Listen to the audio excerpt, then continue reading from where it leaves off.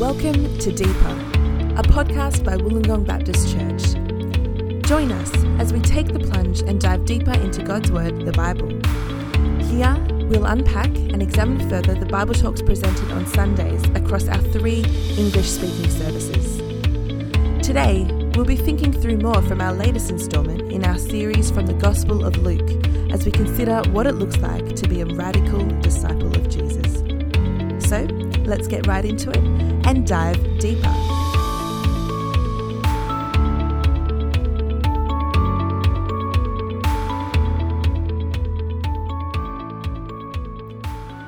Well, hello everybody. My name is Mark Roberts, and I'm here today with you on the first episode for 2020 of the Deeper podcast. You may be wondering where your regular host, Grace Jones, is. Unfortunately, she's unwell this week, so I'm filling in for her. And I'm joined by Ken, who preached for us on Sunday, the first series in our new, first sermon in our new series, Radical, as we look at Luke chapter 13 to 16. Ken, good to have you here. It's great to be here. Ken, could you first of all run us through and just give a recap for us of what your talk was about and what you covered? Sure. So Luke 13, 1 to 9, looking into, it basically breaks down into 2 parts. First of all, Jesus is having an interaction with a group of people, part of the crowd that's walking along with him. They ask him a question and he responds, and then he gives a parable about the fig tree. I looked at it under 3 parts, looking at the startling requirement of repentance, the surprising people who need to repent, and then us thinking through together, what does it mean for us to be people who are repenting? So the passage starts with that really interesting interaction, the crowd who for some reason want to get Jesus' take on this tragedy that has occurred. It's the kind of question that I think resonates with our culture, because a lot of people have those kinds of objections, wanting to know how can such a thing have taken place, such a tragedy? What do we make of that? What does God make of it? And so, Ken, I kind of want to put the question of the crowd to you and have you give us Jesus' answer, in a sense, which is that if someone were to observe a tragedy that's taken place in a world, a natural disaster or something, mass shooting, something like that, and conclude, wow, it's so unfair that person over there had to go through that experience and that I've come away unscathed. So unfair that this took place. And in fact, any God who allowed such a thing to take place can't really be a God that's worth kind of worshipping. How would you respond to a question like that? Yeah, if it was just Ken responding, I'd say, yeah, I really feel for you. I empathize with you. And I think that that's a reality. We want justice. We want things to be right. We want the world to be as we think it should be. And so if you ask what's my response, I'm going to go with you. And I think that that's what's so shocking about Jesus. We anticipate this Jesus, meek and mild, the one who's friend of sinners. And here he stands up to these people and says in their face, don't worry about what's happened to other people. You think about what your response is, and you need to repent. Otherwise, you're going to die. And so it's a shocking response from Jesus. It seems like almost like he doesn't care about what's happened to other people. And yet we've got to see his caring as the caring of the people that he's speaking to. This is not about what has happened to other people. It's about what are you going to do in light of that? And you need to respond by repenting. I found the imagery that you shared of encouraging folks not to look through the window, but to look in the mirror instead. I thought that was quite a memorable and helpful way of framing the discussion. I had a conversation with my neighbour a little while ago after some bad news, some natural disasters around the world, and had the opportunity to kind of address this topic. And my kind of go-to line of how I try and get them to think about looking in the mirror instead of looking through the window was to say, yeah, it makes you realize that time is short. Didn't say any more than that. It didn't necessarily lead to anything further, but trying to help people to frame their own response and how they address their own mortality. Sure. Instead of thinking about what it means for others. Think about it for yourself. Time is short, that kind of thing. There can be a real danger in it that we're actually saying that I could do this better than God, that I would make things fairer than this. And we've got to be really careful that arrogance, the hubris, the I'm better than God is here, doesn't slip in. And that we do genuinely repent and say, hey, God's got this, he's in control, and I need to respond to what he's doing in this situation. Yeah, that's helpful. So the main call of Jesus here, the command, is that word repent. I wonder if you could just flesh it out for us a little bit more detail. What does that true repentance look like? You did delve into this a little bit, the difference between, say, feeling guilt, feeling sorrow, and actual true repentance. Could you flesh that out for us again? Yeah. As I said, John the Baptist is the one who actually introduces the term first in the gospel, and he's talking about fruit in accord with repentance, in line with repentance. And so clearly the at issue is the behaviour, the ongoing behaviour that takes place. You can be sorry about something because you've been caught out, but you continue in exactly the same behaviour. You can feel regret for something. I've shared before that I bite my nails, I regret it, but I continue doing exactly the same thing. To repent is to change your behaviour, and it's not just the recognition you've done wrong. It's not just being sorry for doing wrong, but it's turning around and starting to do what's right. And so it's that behaviour that's ongoing, that's consistent with the recognition I've done wrong, and that continuing to become more and more the behaviour, the appropriate response. I find that in 2 Corinthians chapter 7, the Apostle Paul sort of reflects on what real repentance is and the difference between that and just feeling bad about what you've done. And he says this in chapter 7, verse 10 of 2 Corinthians. He said, "Godly sorrow brings repentance that leads to salvation and leaves no regret, but worldly sorrow brings death." Sounds quite like a proverb, but the difference in the outcome there being that godly repentance leads to change, which leads to salvation, but that just the guilt, the worldly sorrow, spirals downward just into death, says Paul. And so, I think that idea of what is the outcome of this feeling that I'm going through, this, is it going to result in any change, or am I just going to be spiraling downwards towards death? And guilt. A lot of people will look at the example of Judas there and say, was he sorry for what he did in betraying Jesus? Yeah, he was sorry. Did he have regret? Yes. Did he throw the money back into the temple? He did all of these things. But did he ever repent of what he had done from his behaviour? We not sure, but most people assume that he didn't repent. Yeah, it's a good comparison. You mentioned briefly there John the Baptist being the one who introduces some of the themes that Jesus picks up on in this chapter, and his call to Israel to produce fruit in keeping with repentance. Jesus, obviously, in the little parable at the end of this section, the metaphor of fruit, and that being the thing by which the farmer will judge whether this tree is of worth or not. That's how he's going to judge. What do you imagine John the Baptist and Jesus had in mind when they're calling for fruit in keeping with repentance? What does that kind of look like? Yeah, I think we've got to be careful here because the term fruit is used in so many different places in the Old and the New Testament. It talks about good figs and bad figs in Jeremiah. There's the fruit of the Spirit. There's a number of times where it's used. And we've got to ask in the specific situation in which it's being used, what does it mean there? It appears both from John the Baptist and what Jesus is saying here, that he's not talking about, I want to see evidence of the Spirit living in your lives, and that's the fruit of the Spirit coming out in love, joy, peace, patience. Nor is it I expect there to be fruit, i.e.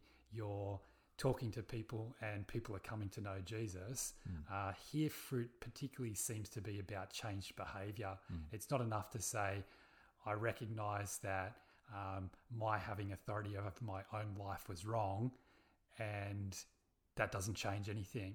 There has to be a change that's evidencing that our thinking has actually changed, that we've recognised previous behaviours, previous thoughts, previous words as wrong, and now the evidence that we actually really do believe that is that there's a change in those words, thinking, behaviour. And so he's saying that it's not enough to just say that you're sorry. You've got to show it in the way that you live it out. And really, as we go through the rest of this series in chapters 13 to 16, we're going to see more and more of Jesus fleshing out that picture of what a life of fruitfulness looks like, aren't we? Yeah, absolutely. Yeah. I like what you've done in thinking through that issue, because you've demonstrated for us a right way to read the Bible, which is to take care to consider the context of these words, and not just to make connections based on the repetition of a particular word to other parts of the Bible that use that word.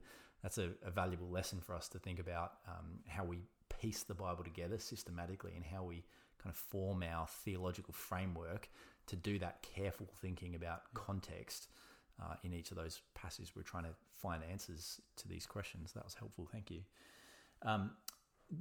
Thinking a little bit further about that idea of a life transformed of obedience to Jesus, there are certainly times, and particularly when we read a passage like this and Jesus making such a strong call on our lives, where naturally we will all reflect after this and hopefully pray through what our response is. And it's quite natural to do that self-examination and to think, is there fruit in my life that demonstrates my repentance? And speaking personally, and I trust that this is probably true for every one of the people listening and yourself as well, there are times when we do that self-reflection and we think, you know what, I don't know whether I can see much fruit in my life at this point.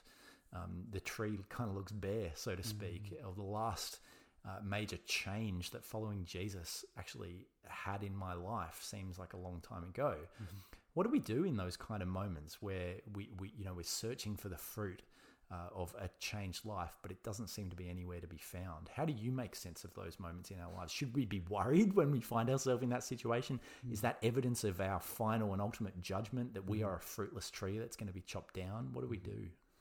Yeah, I think that Jesus's warning here would be to don't automatically go to comforting somebody in that situation. He doesn't want to say, there, it's all right. You've shown that you're interested in me, so that's good enough. He's going to push you even harder and say, oh, well, you think that there's a little bit of fruit? I'm not sure that I've seen any. And I think he's going to push us really hard and say, where's the fruit? I'm expecting to see this fruit. And he's going to say, stay in that place and let it sink in that the reality is that you've come to the roadblock a number of times. You've recognized that you're going in the wrong direction. You've said you're going to turn around, but you've jumped the barrier and you're continuing on going in the wrong direction. What are you doing here? And it's right and appropriate for us to say, yeah, I am here again, and I'm doing the same sin that I've already repented of, but did I really repent of it if I'm still doing exactly the same thing, if I'm still taking control and determining for myself how I'm going to live? And Jesus is still standing there saying, and therefore repent. And so it's right and appropriate for us to recognize that we have been walking the wrong way, continuing to go back against decisions that we've made. And at those moments, we're not to trust in ourselves and say, okay, if I just get it right this time, then Jesus is going to be happy with me. That's not what he asks us to do. He says, repent. And so go to him and say, yet again, I've messed up. I've continued to go in the wrong way. And when I said I was turning around, I realized that I haven't, and I've just gone off in another direction again. I'm sorry. I want to walk in the right way. Please help me to do that this time. The call here, you've sort of, in your answer there, helped us to think about the urgency of this exhortation from Jesus, that this is not something that we should let ourselves off the hook from quickly or easily. There is a real urgency to Jesus' words here. The imagery of the farmer with the axe in his hand. I'm reminded that John the Baptist, actually, in Matthew's gospel, was he's announcing the arrival of Jesus and calling for Israel to repent. He picks up that imagery too, that the axe is in his hand, that he with his winnowing fork, he's ready to thresh the floor, that the judgment of God is imminent here. There's an urgency. And yet, there's a sense in which the Bible also encourages us to think about God as a patient God, and he's slow to anger. And so there's almost these two sort of portrayals of God going on here, that on the one hand, it's imminent, it's urgent, the axe is in his hand, but on the other hand, he's waiting patiently. How do we kind of reconcile those two aspects, those presentations of God?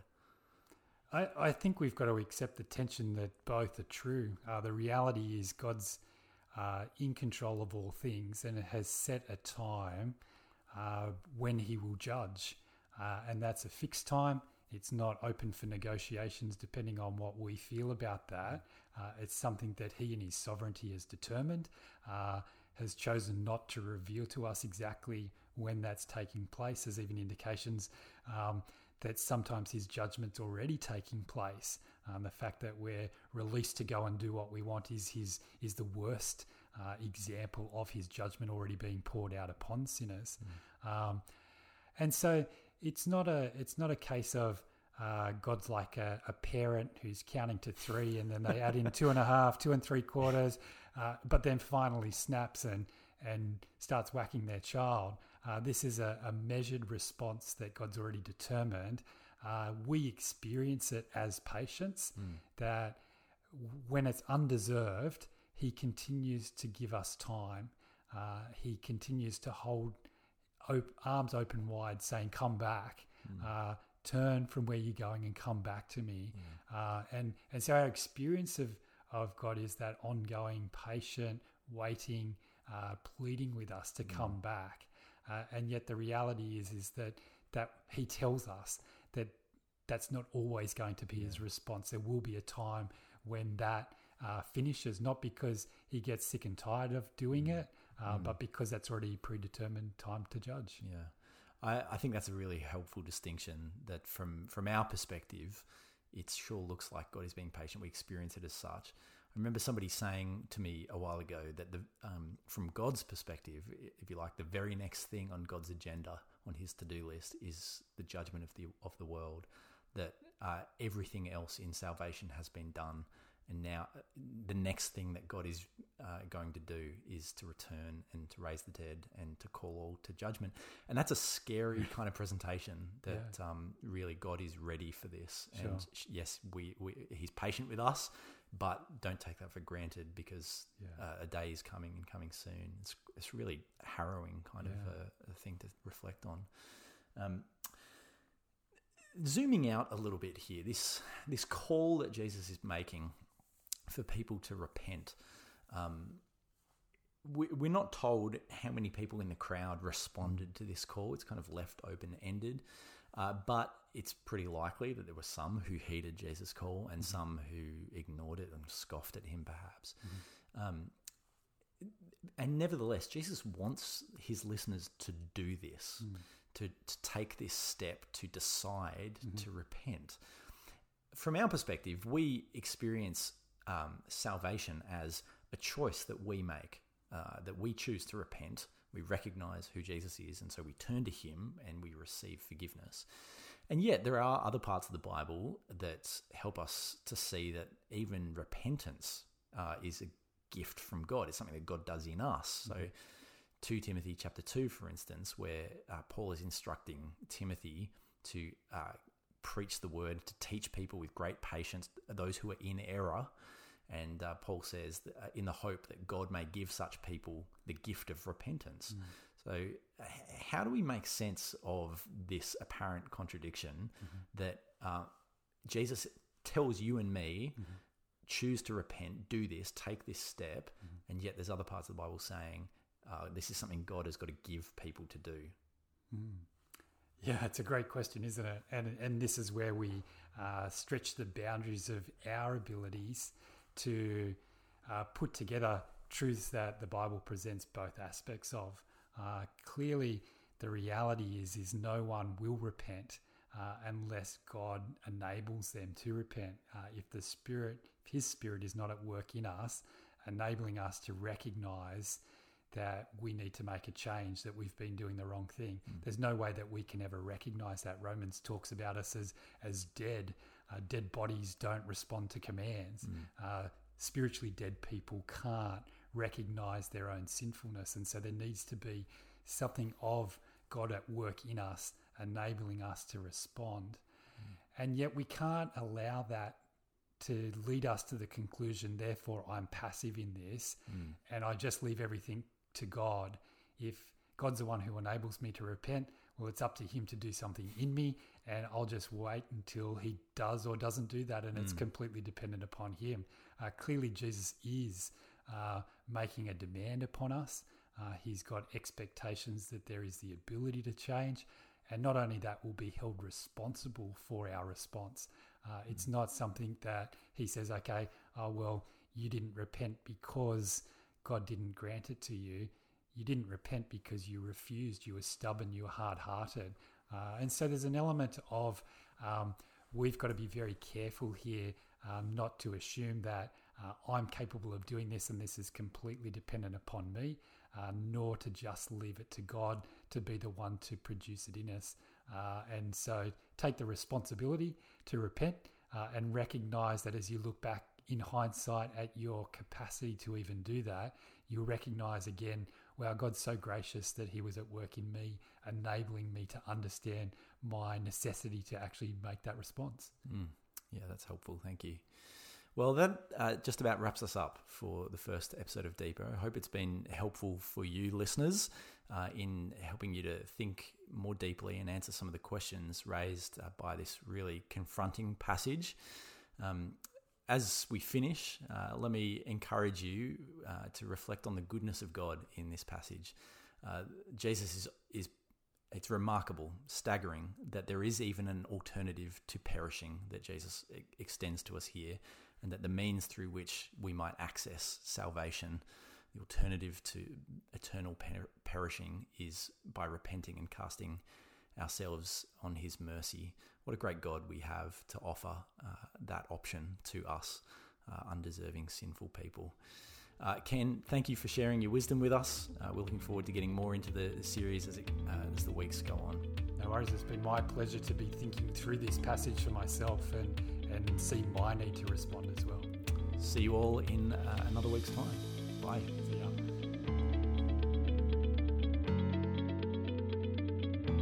You have been listening to Deeper by Wollongong Baptist Church.